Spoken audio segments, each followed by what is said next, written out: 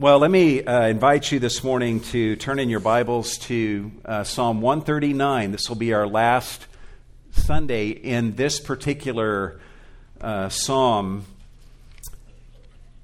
Psalm 139.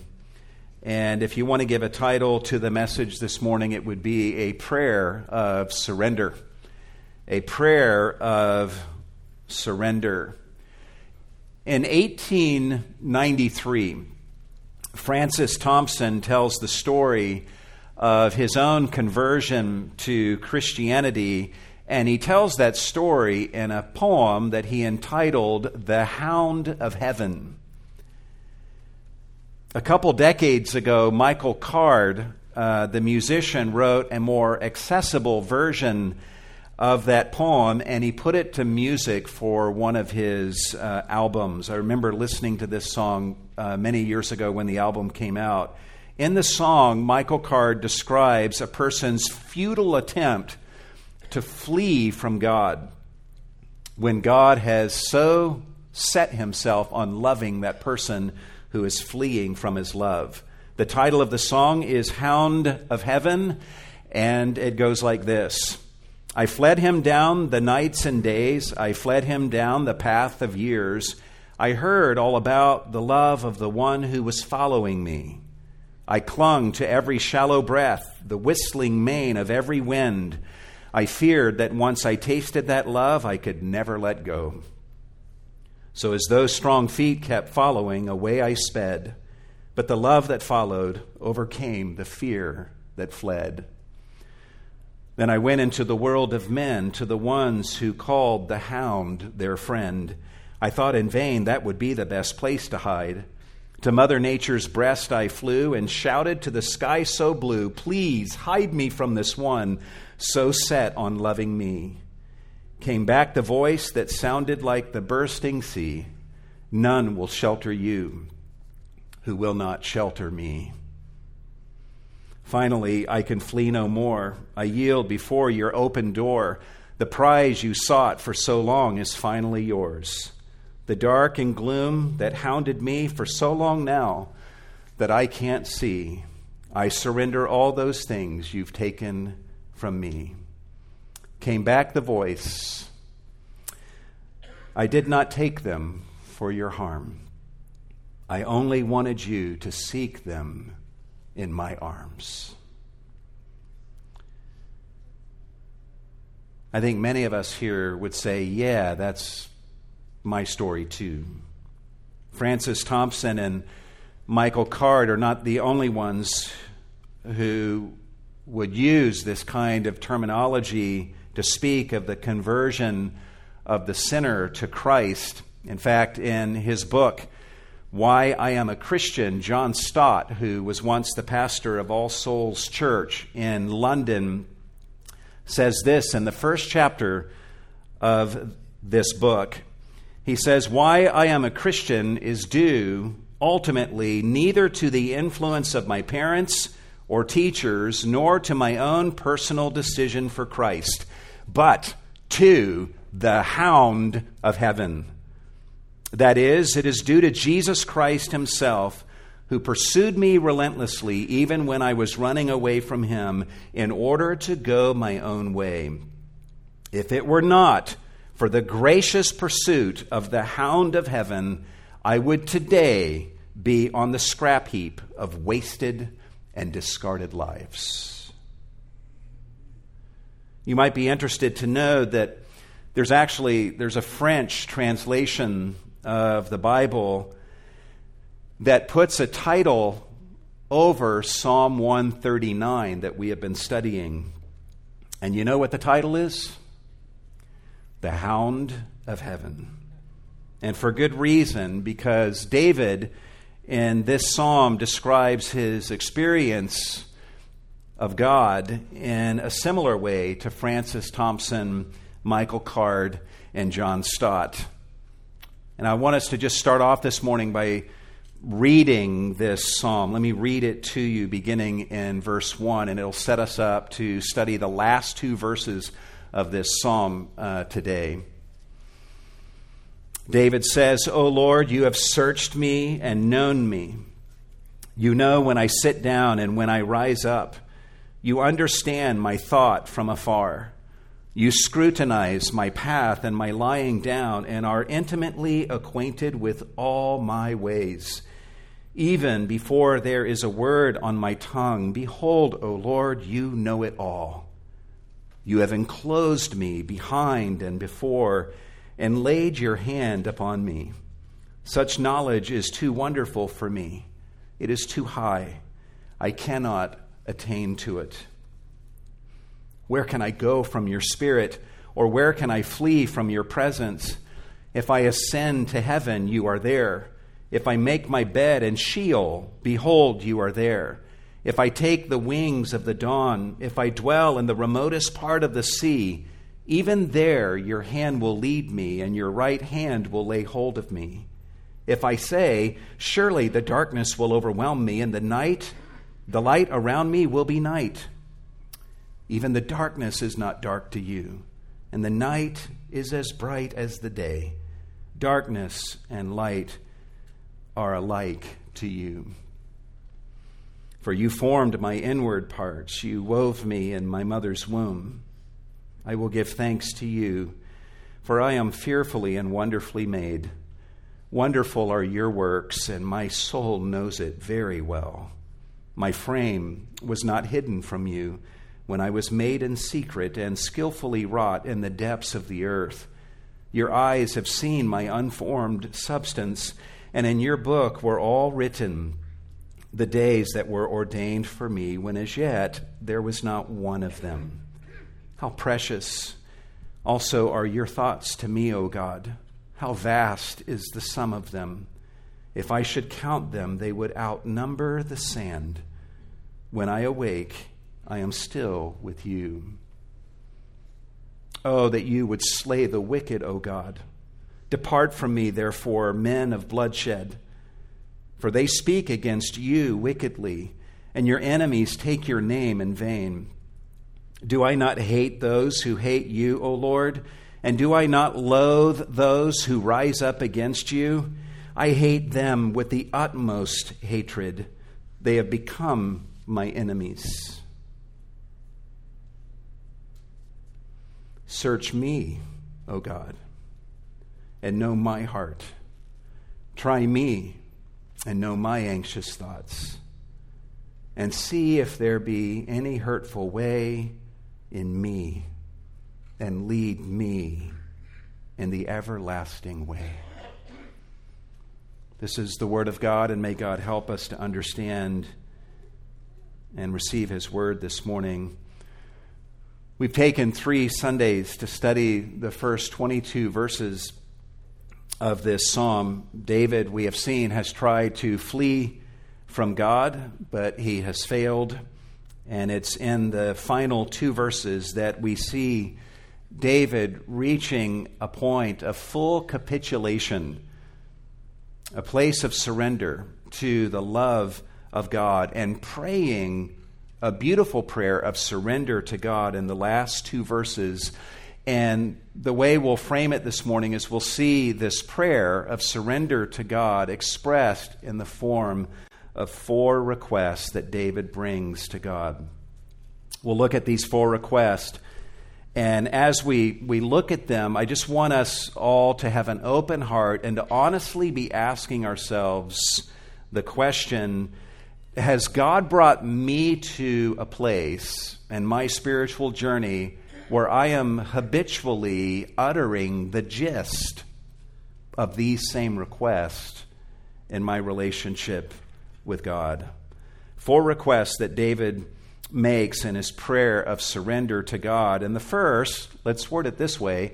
I tried to be real creative in how to word this point, and I think I came up with a really ingenious way, and that is, search me and know my heart.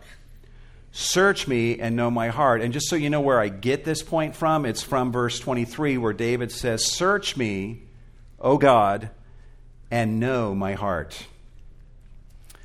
David clearly is no longer hiding from God. He's now actually inviting God to see him as he is. He's saying to God, go ahead, Lord, I will not resist the penetrating gaze of your all-seeing eye upon me. I will hide nothing from you. I will not ask you to turn away from me or to leave me. I will not try to put fig leaves between or anything else between you and me. You have full permission to search me through and see my heart. We know from Proverbs chapter 4, verse 23, that the heart is the wellspring of life, right? It's the control center of our being. It's the core of our being. When somebody says to you, I want you to know my heart, you know that they are wanting the deepest kind of relationship, right? In which they are fully transparent with you. What's interesting here, as we think about this, is that we all know that our hearts aren't very pretty, right? Jeremiah 17:9 tells us that the human heart is deceitful above all else, and it's desperately sick and beyond even human comprehension. Most people don't want to know even their own hearts, much less let somebody else look upon and know their hearts. Many years ago, the American evangelist D.L. Moody once said that if somebody could invent a camera that could take pictures of someone's heart, not their physical heart, but the heart, as David is using the term here, and if that cameraman went around trying to make a living off of taking pictures of people's hearts, that cameraman would die of starvation because no one would want their heart exposed in that way. And we get that, right? Yet David, amazingly, is coming to God and he's saying, search me, O God, and know my heart. By inviting God to know his heart, David he's not asking merely for God to know his heart in some passively intellectual way. This is a relational term. He's inviting God to relationally know his heart. David is saying, God, I'm willing for our relationship to go here now. I don't merely want a relationship with you that deals with surface issues where I perform and whatever my performance is and rituals I engage in are enough for you. I don't want a shallow relationship with you. I want a relationship with you that goes all the way down to the issues of my heart. I want my heart to be known by you. And in wording this request, don't misunderstand David here. He's not saying, okay, God, starting now, I'm going to uncover my heart that's been blocked from your view. You've not known my heart up to this point, but I am now uncovering my heart so that you can begin to know it like you don't know it now. No, David is not saying this. He's already communicated that God knows everything about him in the first few verses of this psalm. What he's saying here is, God, I know that you already know my heart, but I want you to know that I'm okay with that. And I'm willing to let you take me with you in that. I am willing for our relationship to go here. Apparently, David has been brought to a place where he knows something about God that makes him okay with God knowing his heart. He knows that God will apparently not reject him in response to anything that he might see in David's heart. God has persuaded David that he knows the depths of David's heart and he loves him the same. And David now has no fear of God looking at his heart and then fleeing from David in terror. Nor does he fear God smiting him for something that God might see in his heart. Guys, none of us really knows our hearts. But we know enough about our hearts to know that there's stuff in our hearts we hope no one knows about, right? Imagine being at a place with God where you feel safe and you feel secure and you feel confident to come before the God of heaven and say, I want a relationship with you, and I'm inviting you to search me and know everything in my heart. I'm okay with that. In fact, I'm inviting that. Look at David's next request in his prayer of surrender. He says, try me and know my anxious thoughts. Try me and know my anxious thoughts. Verse 23, at the end of the verse, try me, he says. Examine me and know my anxious thoughts. The word that is translated try here means to examine with the intention of putting something to the test to see if it's genuine or to see if it's fake, to see if it's good or bad, or even the degree to which it is good or bad.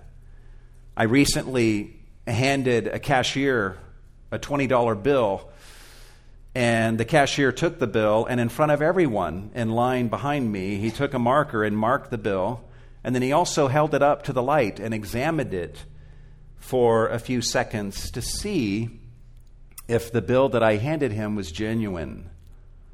What was he doing? He was examining that $20 bill to determine the real truth about it. Was it genuine? Was it fake? It was not enough for this cashier to just see the number 20 written on the bill.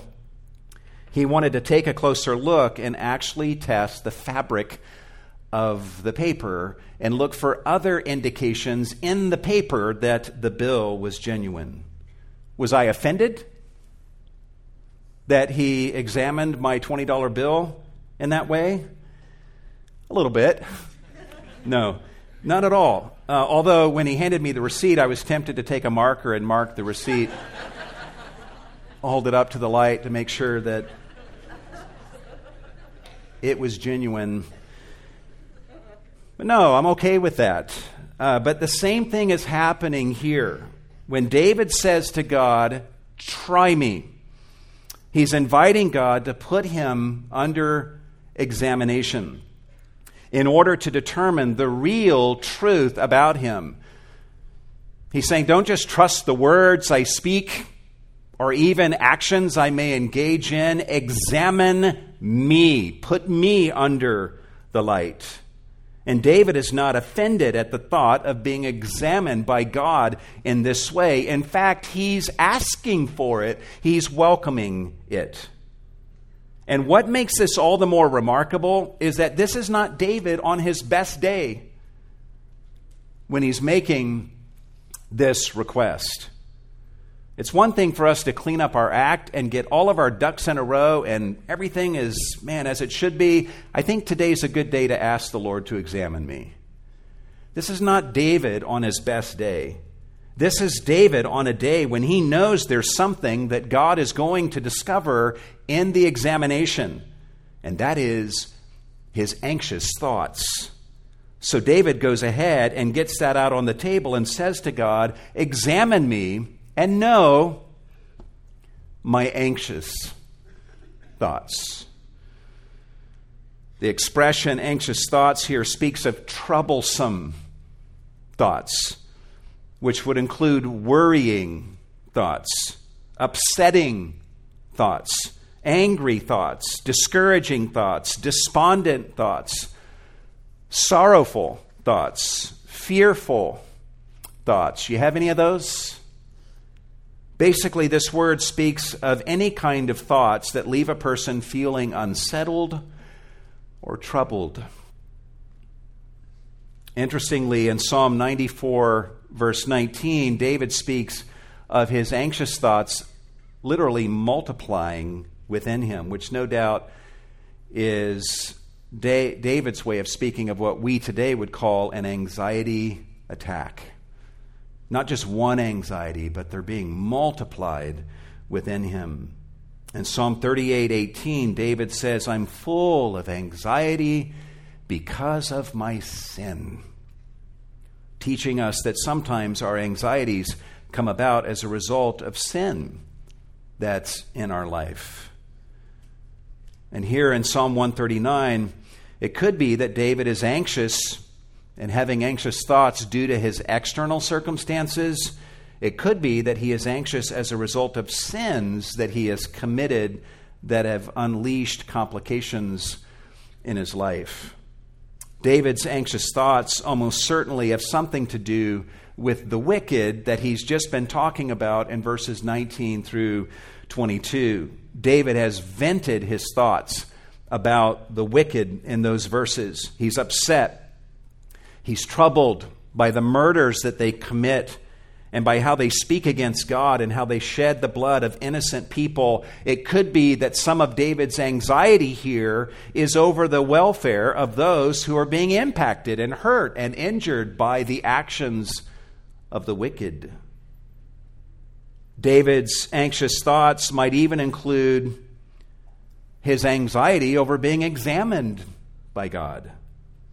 Part of what he may be saying is this: Lord, when I tell you to search me and know my heart and examine me, a part of me welcomes that and wants that, but a part of me feels anxious about you doing that very thing. But I want you to know that even the anxieties I feel about you examining me, I lay those before you. I want you to know even the anxieties I feel about you examining me. Whatever the reasons for David's anxieties are, he's saying essentially, Lord, I bring those anxieties before you, and I don't want to carry them alone. I don't trust myself to have a right perception of my anxious thoughts. I want you to know my anxious thoughts, and I'm ready for our relationship to go there. I just ask you, do you invite God into your anxieties? Do you invite Him in your moments of anger, frustration, and anxiety and worry to examine you in those very moments and to know your anxious thoughts? Do you let your relationship with God go there? There's actually tremendous blessing that we would experience if we invite God into our anxieties the way that David is doing. I was reading a couple of years ago about a Christian songwriter, Charles Weigel, who was going through a difficult season with his family, which left him so discouraged and distraught one night that he stormed out of his house and began walking down the pier near his home. He lived just off the Gulf of Mexico.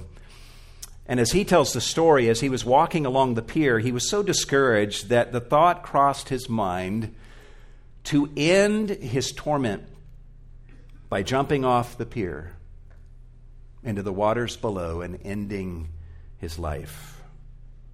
He thought about it, but something stopped him from doing that. And so instead of dumping himself into the waters below, he began dumping his anxieties and his thoughts upon the Lord, and he began talking to God and pouring out his heart to God, the whole mess of emotions that were roiling inside of his heart. He then walked back to his house with a heart that was encouraged and in a very different place. And he sat down at his piano in his home and he started spontaneously just playing the piano and singing whatever came to his mind. And the way he tells the story, within 20 minutes' time, he heard himself singing a brand new song that was coming to his lips. And the words that he was singing went like this: I would love to tell you what I think of Jesus, since I found in him a friend so strong and true. I would tell you how he changed my life completely. He did something no other friend could do. All my life was full of sin when Jesus found me. All my heart was full of misery and woe. Jesus placed his strong and loving arms about me, and he led me in the way I ought to go. No one ever cared for me like Jesus. There's no other friend so kind as he. No one else could take the sin and darkness from me. Oh, how much he cared for me. What Charles Weigel did on that evening, that's what David is essentially doing in this psalm. He's speaking to God in verse 23, to God as a friend, and he's inviting God to know his heart, to know his anxious thoughts. His heart is full of troublesome anxieties, and he's bearing his soul and his troubles to God and inviting God to look in and see it all. And keep in mind, that this is not an easy thing for us to do, if we're honest. To give God permission to examine our anxieties is hard to do because our anxieties are one of the most revealing things about us, right? Our anxieties always reveal things that go deeper about us than the thing that we think we're anxious about. For example, you might be anxious and fearful about losing your job, and you're carrying that anxiety around and expressing that and taking it out on other people, but that anxiety reveals volumes not about your job, but about how you see God and how much you're trusting or not trusting his goodness and his promises, and how much you believe his promises to provide for you and to be there for you, whether you have a job or not. I once heard someone say that if you want to know what your idols are, then look at your anxieties, because you will often find your idols at the bottom of your anxieties. You see, our anxieties are revealers, and often what they reveal about us is not very pretty. Even the ways we act when we're anxious are not very pretty either. Our anxieties are among the most revealing things about us, and what they reveal is often unflattering. So David is taking a huge step here and coming to God and saying, here's my anxious thoughts, the whole mess of them. Look at these two. Know these. I put them before you for your examination. David is doing a good thing to bring his anxieties to God for God's inspection, and he's teaching us, I think, something wonderful about the true nature of true worship. You see, guys, think about it this way. When you have anxious thoughts and you decide to bear those anxious thoughts and carry them alone, that's sin. That's the sin of worry. When you have anxious thoughts and you bring those anxious thoughts to God and pour them out before him, that's worship. Worship is not simply coming to God with your praise on your good days. Worship includes coming to God with your worries and inviting him into your worries. It's also worth saying here that it's not a sin automatically to have anxieties. It's a sin to have anxieties that we don't bring to the Lord. That's why in 1 Peter 5, Peter doesn't speak to us and say, don't ever have anxieties. That's not what he says. What he does say is, hey, those anxieties you have, bring them to the Lord. Cast them upon him because he cares for you. Those anxieties are a great matter of concern to him. And part of why we give our anxieties to God and cast them upon him is not simply so that he can help bear them, but also so that he can inspect them and help us to make sense of them as well.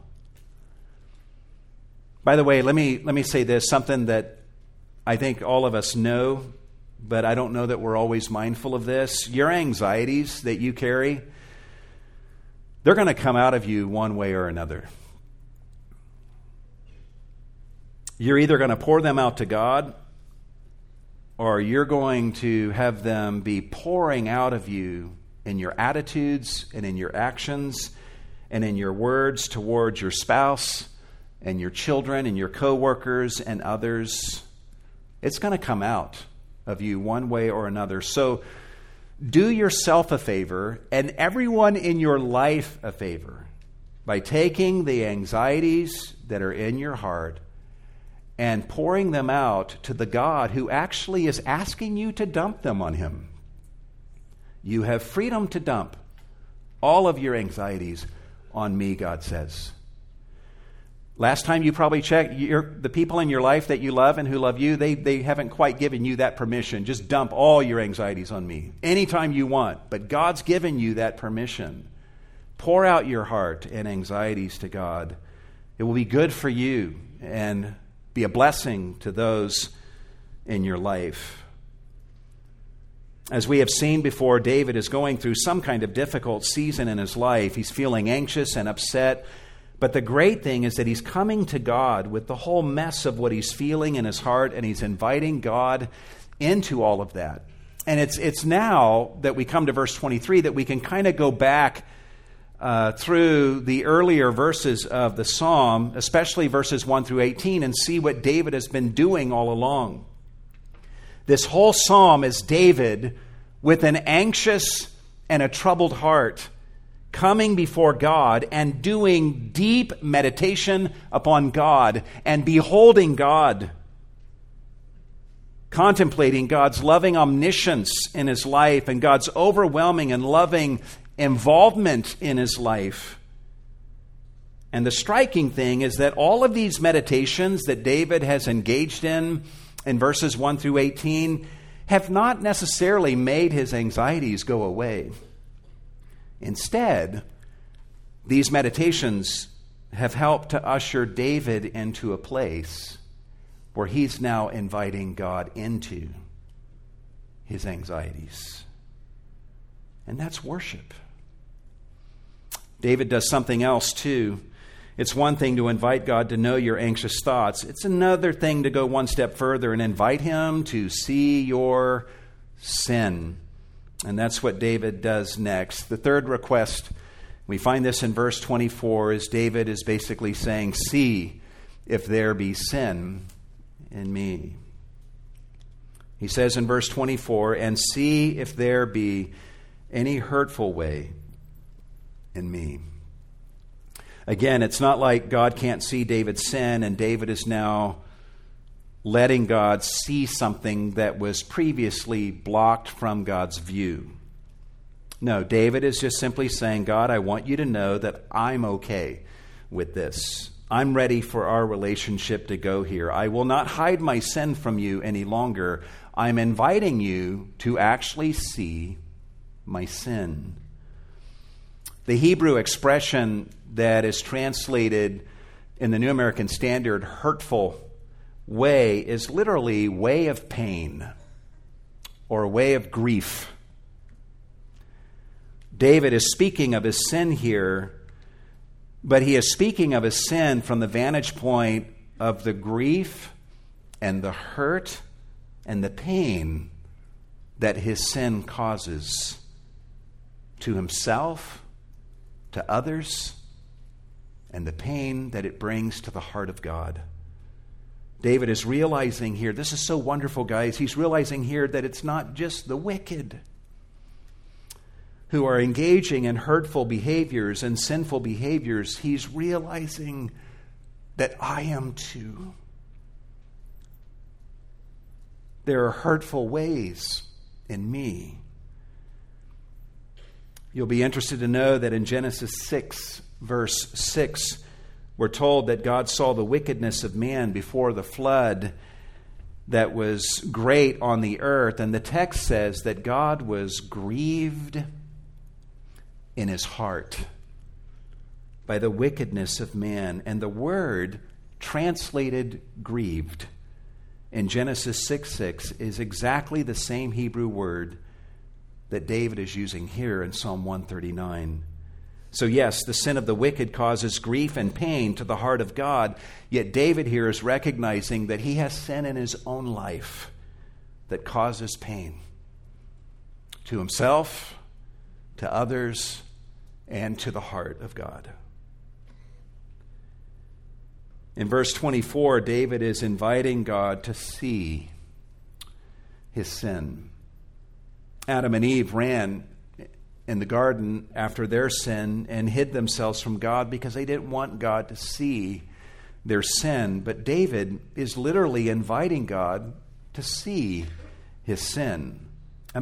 Just imagine being brought to such a place spiritually where you're willing to come before the God of heaven who is completely holy, righteous, and sinless, to open yourself up before such a God and actually invite him to see all of your sin. Sinful actions, sinful words, sinful thoughts. He says, see if there be any hurtful way in me. You can see it all of my sin, Lord. David must here know something about God. He must know that God is a God of mercy who accepts blood sacrifices for any sin that he would see in David. David knows that if God shows him that he has sinned, that there is provision in the law for an animal to be sacrificed so that David could have atonement. And knowing of this sacrificial provision, David knows he has nothing to fear. He knows that if God were to look upon him and look into his heart and see sin, David knows that God is not going to destroy him. He knows that God will save him, deliver him from the guilt of his sin, and then help him to walk on a different path, as we'll see in just a moment. What makes what David is doing here so compelling is that David has just railed against the wicked because of their sin. In verses 19 through 22, he's being very specific in naming their sins. And David could have ended the psalm with this diatribe against the wicked. Yet he doesn't end the psalm on that note. He's not just posting on his Facebook page this diatribe against the evil people in his culture. He ends the psalm on the note of him recognizing sin in himself and inviting God into that, to see that, and to help him with that. David's setting a great example for us, guys. I think it's wonderful that David can talk about both the wicked in verses 19 through 22 and about his own sin, all virtually in the same breath. David indicates here that he realizes that the line between good and evil doesn't run between him and the wicked, as if they are all bad and he is all good. David recognizes that there is evil in his own life and in his own heart, and work needs to be done. Alexander Solzhenitsyn was an honest and truthful writer who lived under Soviet communism. The government of the Soviet Union was beyond wicked, and they imprisoned him for the truths that he told about life under communism. If anyone had the right to finger point and spend 100% of their time pointing to the evils outside of himself at what was going on under Soviet communism, he did. Yet it was while he was in forced exile, forced into that exile by the Soviet government, that Solzhenitsyn came to realize that he too was a sinner and that he needed a Savior. And it was while he was in exile that he converted to Christianity and became a believer in Jesus Christ and received the forgiveness of sins, of his own sins. And listen to what he says that he observed and learned. He says, the line separating good and evil passes not through states, nor between classes, nor between political parties, but right through every human heart. The line dividing good and evil cuts through the heart of every human being. And evidently, David realizes this. He's not praying here, Lord, search the wicked and know their hearts and see if there be any hurtful way in them. That's the easy thing to do, right? David is doing the harder thing. What he's saying here is, search me and know my heart and see if there be any hurtful way, any sinful way in me. Guys, imagine that our faith in Christ here at Cornerstone made us radically introspective and militant against sin in us. Imagine that our faith in Christ turned us into people who speak with the prophetic voice against the evils that plague our culture, but a people who also model the virtue of humble introspection and speak as strongly against the sin in us as we do against the sin outside of us in our society today. Would to God that we would be the kind of people who speak so courageously and forthrightly about our own sin and our need for examination under the all-seeing eye of God, that the world would watch us and hear our confessions and listen to us and say to us, where do you get the courage to speak that way about your own sins? And to submit yourself to this kind of examination from God. Where do you get the courage to say to God, see if there be any sin in me? And that we would have the chance to say, I'll tell you where my courage comes from. It comes from Jesus. And let me tell you about him. Before we move off this third request, let me just ask you, when you're in a conflict situation with someone else in your marriage or in any other kind of relational conflict, do you do what David does? Do you just make an assumption that, well, the line that divides good and evil runs between me and this person that I'm having a conflict with? They are all wrong, and I am all right. Do you assume all the wrong is on their side and that you are sinless? Or do you go into the resolution of those conflicts by asking God to show you your sin and saying to God, see if there be any sin in me that I need to repent of? What David does here is the ultimate act of surrender, but he doesn't stop there. Look at his final request. He says, lead me in the everlasting way. Lead me in the everlasting way. The really great thing about God, guys, is that God doesn't just see your sin, but he has the power and the wisdom to lead you out of any sin and onto a new way, the everlasting way. And that's what David is asking God to do here. He's saying, God, see if there be any sin in me, but don't leave me in my sin. See if there be any hurtful way in me, and then deliver me from it and lead me and guide me away from that sin onto the everlasting way. When we think of the word, the Hebrew word that is translated everlasting here, especially when we see the English word everlasting in a passage like this, we tend to think right away of something that lasts forever in the future, right? But the Hebrew word that is translated here, everlasting, actually also carries the idea of remote time in the past. We see this word used this way in Genesis 6:4 when the writer speaks of men of old. And that word old is the same Hebrew word translated everlasting. here in Psalm 139. The word is used in Ezra 4:15 to speak of past or ancient days.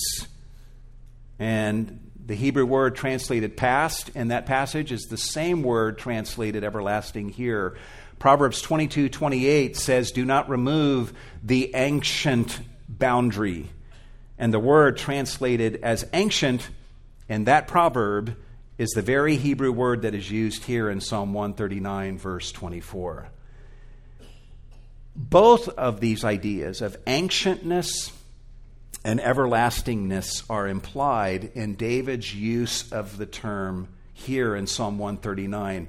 David is saying in part, "Lord, lead me in the ancient way," which is the law that was given hundreds of years ago. Lead me in the way of my forefathers, the ancient way that has stood the test of time.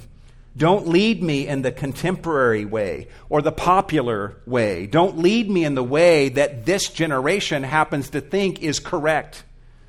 Lead me in the way that is not fickle, that is not unstable, and not short-lived. Lead me in the way that won't come or go with the shifting winds of my present generation. Lead me in the solid way, the right way that has endured through the centuries and will continue to endure through all generations to come. Lead me in the way that is both ancient and which will prove to be everlasting. That's what he's saying. And in asking God to lead him in this way, David is admitting his helplessness. This is David admitting that he can't walk that path on his own. He needs a Savior. He needs a leader. He needs a guide. If David is going to be free of his sin and walk on the right way, the everlasting way, then God is going to have to be his leader and his guide. And this is the essence, guys, of salvation. Salvation comes to those who admit their helplessness and then call out to the Lord to do for them what they know they can't do for themselves. David is not saying here, "Lord, see if there be any sin in me, and then I will get myself onto the everlasting way." He's not pulling himself up by his bootstraps and saying, "I will walk the everlasting way." He's saying, "Lord, you lead me in the everlasting way. I give you control of my life, and I'm asking you to take the leadership and lead me in this way. I will not be the master of my fate and the captain of my soul. I'm asking you, Lord, to be that." David is doing the hardest thing we can imagine, right? And also the easiest thing of all.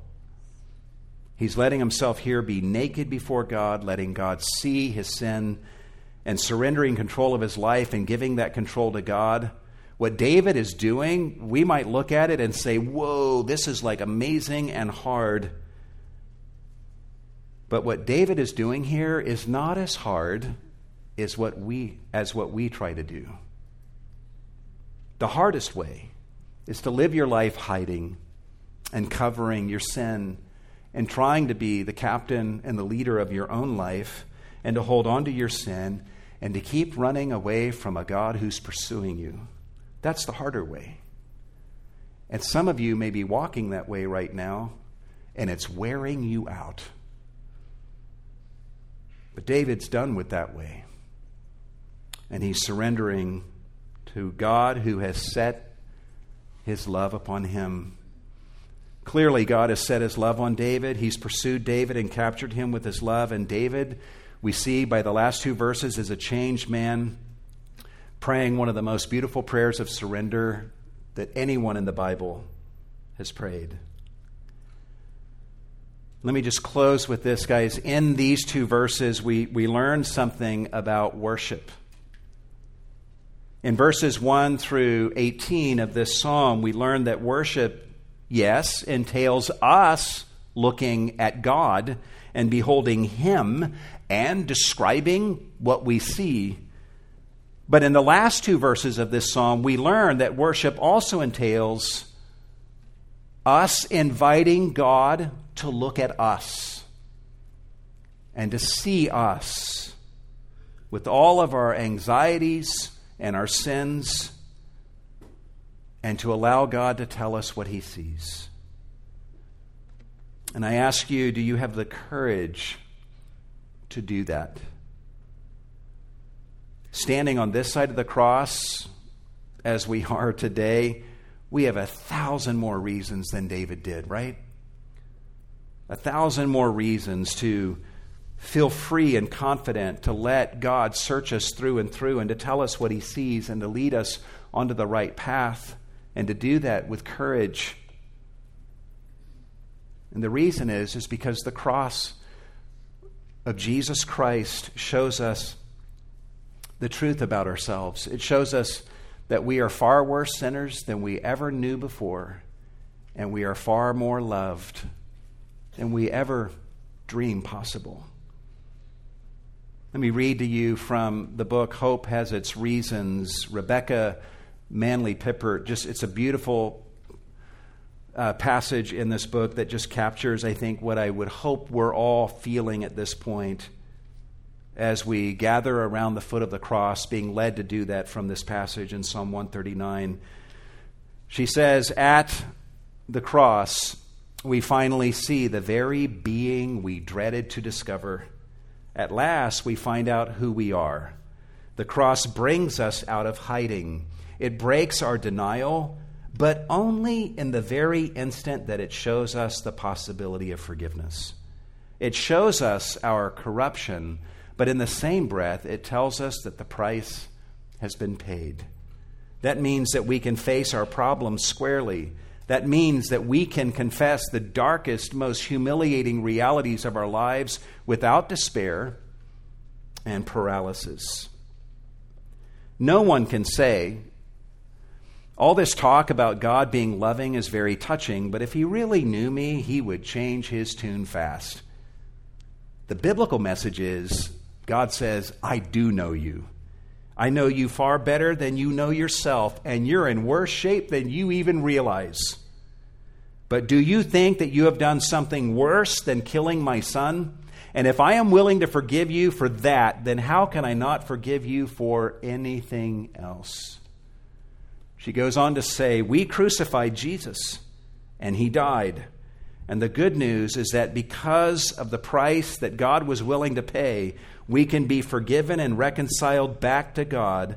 But to experience and benefit from the cure, we must turn to Him and quit pretending that there is nothing wrong with us when rectifying our problem cost God the life of His Son. So I ask you this morning, are you pretending? Are you hiding? Are you running from God because you're afraid to be found out and discovered for who you really are? If you are running from Him, why don't you give up and surrender to His love? Do you realize that God sent His Son into the world in pursuit of you? Do you realize that Jesus, when He was here, lived the life that you failed to live and died on the cross so that you can have forgiveness of sins and to show you how much He loved you? Do you realize that God raised Him from the dead and ascended Him to His right hand so that Jesus, from that position at the right hand of God, can now grant to you forgiveness and repentance if you would humble yourself and look to Him as your Lord and Savior? Will you surrender to the love of Jesus today and call upon Him to be your Lord and Savior? I was so touched 2 weeks ago. I had a young man come up to me after the message 2 Sundays ago, and he told me that he saw himself in Psalm 139. He admitted that he felt both love and dread at the thought of God. But he told me that God had done a work in his heart, and rather bluntly he said, I want to be saved.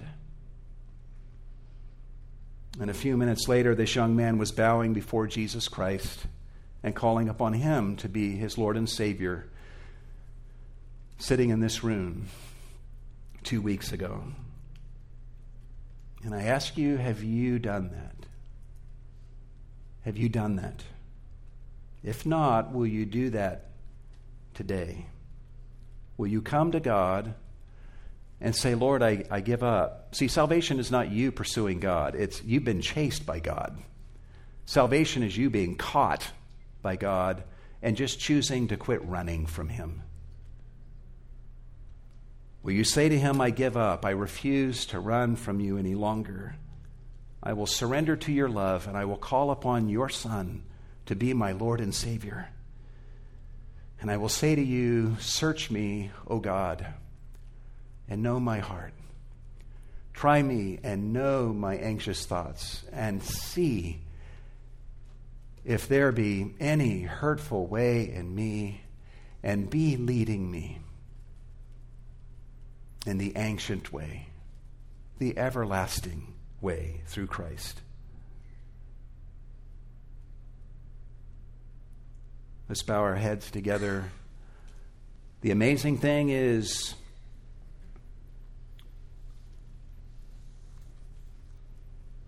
that you can call upon the name of the Lord right now where you're seated, and call upon Him to be your Lord and Savior and surrender to His love. My prayer is that there would be multiple instances where the chase ends today and the hound of heaven captures your heart. If God is working in your heart, please don't harden your heart against Him, but respond to Him and surrender to His love. Lord, we thank you for your amazing love for us. We learn in your word that no one seeks after God. We've all gone our own way. And any of us in this room that are truly saved, we're not saved because we're any better than anybody else. We're saved because the hound of heaven pursued us and captured our hearts, and we gave up running from you, and instead wanted to live our lives running toward you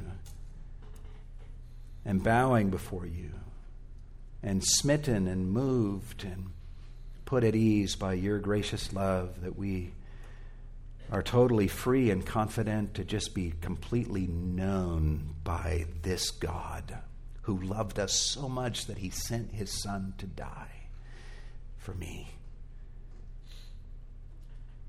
This God, I can say, see my sin and lead me in the way you want me to go. Lord, may that be the desire in every heart today in this room.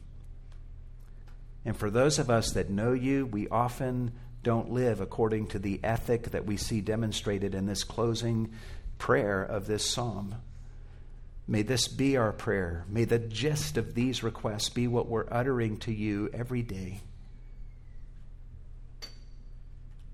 that we might enter more deeply into your love and go further on the everlasting way that you are seeking to lead us on, and then help us to point others to this same way. Lord, we thank you for the opportunity to give of our offerings to you, and we ask, Lord, that you would receive these funds and do much with every penny that is given for the glory of Jesus and the spread of your work here in this church and in this community and around the world. In the name of Jesus we pray, and all God's people said,